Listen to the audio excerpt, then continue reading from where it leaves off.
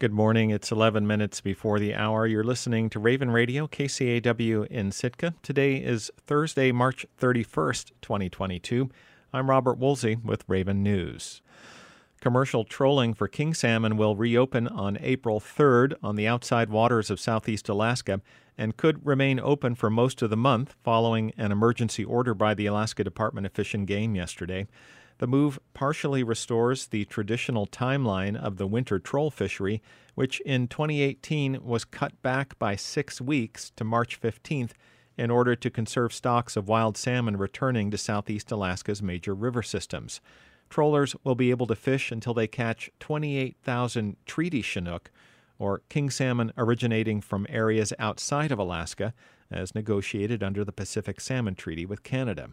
Grant Hagerman, regional trollfish management biologist, says the Alaska Board of Fisheries at its March meeting gave ADF&G some room to work within the 2018 Chinook action plans. The directive giving us the flexibility to look into this was new this year, as opposed to the last cycle where we had very clear directives that the fisheries would close on certain dates. This is giving the department the flexibility to look either direction in addition to what's written in the action plans. Hagerman says that genetic sampling and coded wire tagging have given managers a good picture of stock composition at this time of year, and there are significant differences between Chinook moving along the outer coast and those headed to inside waters. Waters open to winter trolling include the outer bays and passes from Cape Omni north to Sitka Sound, Cross Sound, and Yakutat Bay. April historically has been a good month for trolling, with improved weather and higher concentrations of king salmon available in open areas. Although the opening is specifically designed to exclude Chinook moving into inside waters, it's not intended to exclude the trollers who live there.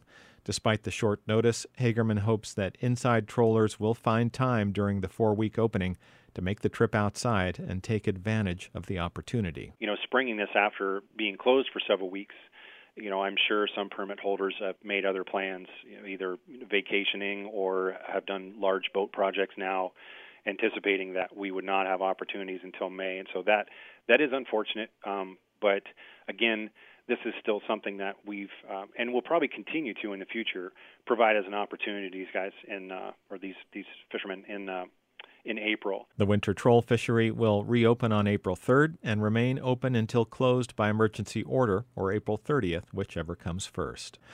A tugboat that ran aground in Neva Strait last week has been safely towed back to Sitka. The Western Mariner was refloated shortly after noon on Tuesday and arrived back in Sitka around 5 p.m. It's currently moored at the Sampson Tug and Barge utility dock. According to a situation report from the Alaska Department of Environmental Conservation, a light diesel sheen remained in the area where the boat was grounded. They're still monitoring the containment boom left in the area to capture any remaining diesel sheen.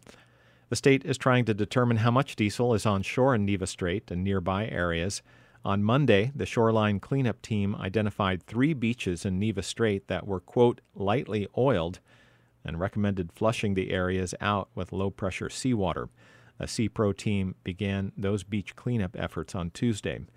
The Western Mariner was towing an Alaska Marine Line's freight barge on the morning of March 21st when a steering failure led the boats to collide, pushing the Western Mariner onto the beach. One of its fuel tanks ruptured in the accident and diesel began spilling into the ocean. It took salvage crews around 3 days to slow and finally to stop the spill entirely. The Western Mariner can hold 50,000 gallons of fuel.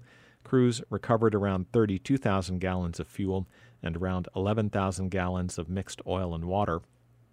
The DEC reports that the exact amount of diesel fuel spilled remains unknown. Harbor rates may increase slightly more than what was initially planned in Sitka. When the Sitka Assembly met on Tuesday night, it voted to bump its recommended harbor rate increase from just over 6% to just over 8%. That's after the Port and Harbors Commission recommended the slightly larger increase for next fiscal year. Stan Eliasson is Sitka's harbor master. He said the commission preferred the Assembly go with a bigger increase for FY23 and smaller increases in future years. Basically, they want to take the pain up front, and over the course of the next few years, hopefully that rate increase will decrease. City Finance Director Melissa Haley said the updated increase would generate around $55,000 in revenue for the Harbor Department, which has several ongoing repair projects and long-term replacements planned for the next decade. 2020 and 2021 were tough years for the harbor budget, but things were looking up this year. This was one of the funds that was more impacted by the pandemic, and that was exacerbated by low raw fish tax at the same time. The raw fish tax seems to be looking up, as do projections even for the current fiscal year we're in. So we're hopefully looking at kind of what the new normal for the Harbor Fund is here, with higher revenue. The Assembly unanimously approved the harbor increase recommended by the Commission. It left all of the other planned rate increases unchanged from its last meeting. Most of the anticipated rate increases for FY23 are steeper than they have been for the last few years in response to historic inflation levels. Right now, the draft budget includes a 5% increase for the Water Fund, 8% for wastewater, 4% for the city's electric fund, and just over 7% for solid waste. City Finance Director Melissa Haley estimated that the cost increase on average for a family with electric heat and the larger garbage can would add up to around $412 more per year. The Assembly is nearing the end of its budget process, with the final budget up for approval at the beginning of May. Its next special budget meeting is scheduled for 6 p.m. on April 7th. Municipalities across the state, including Sitka, have dropped pandemic restrictions, but a lot of people are still getting COVID-19.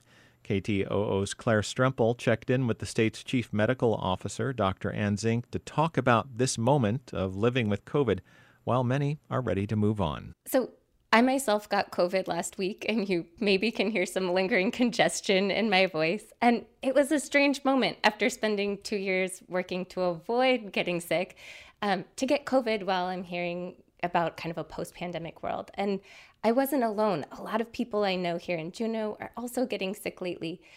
How is public health thinking about this moment? And how about your colleagues who work in clinical settings?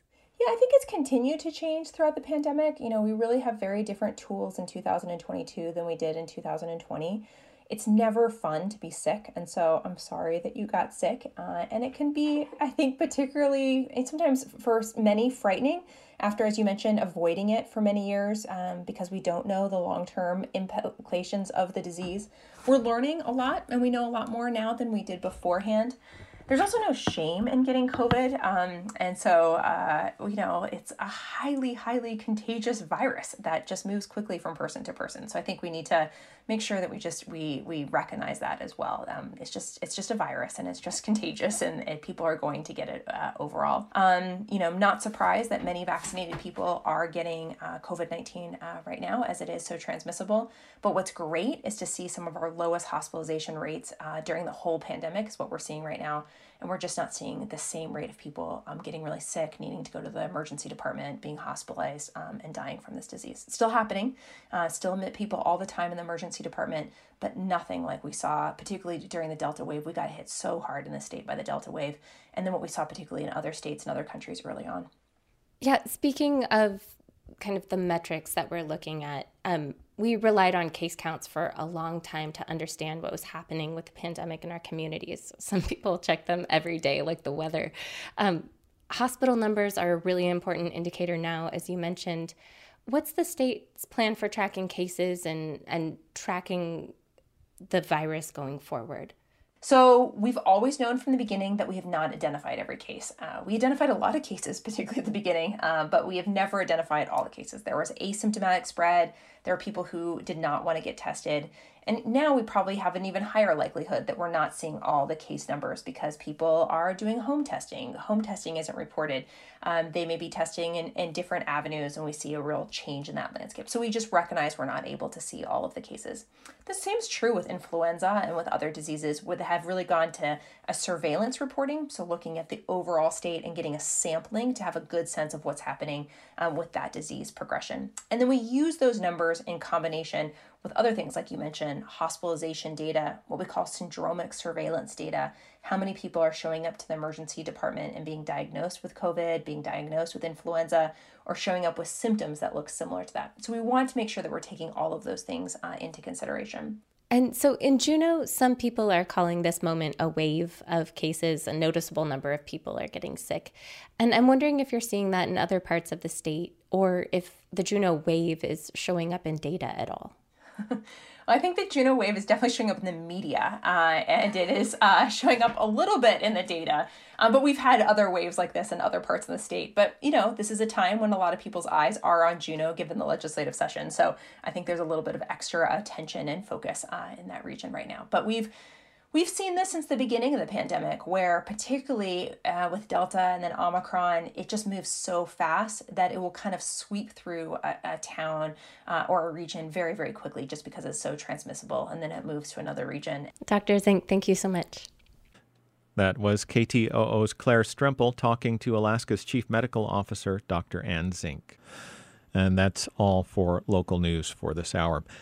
I'm Robert Woolsey, and this has been Raven News. Thanks for joining me. I hope you have a great morning. This is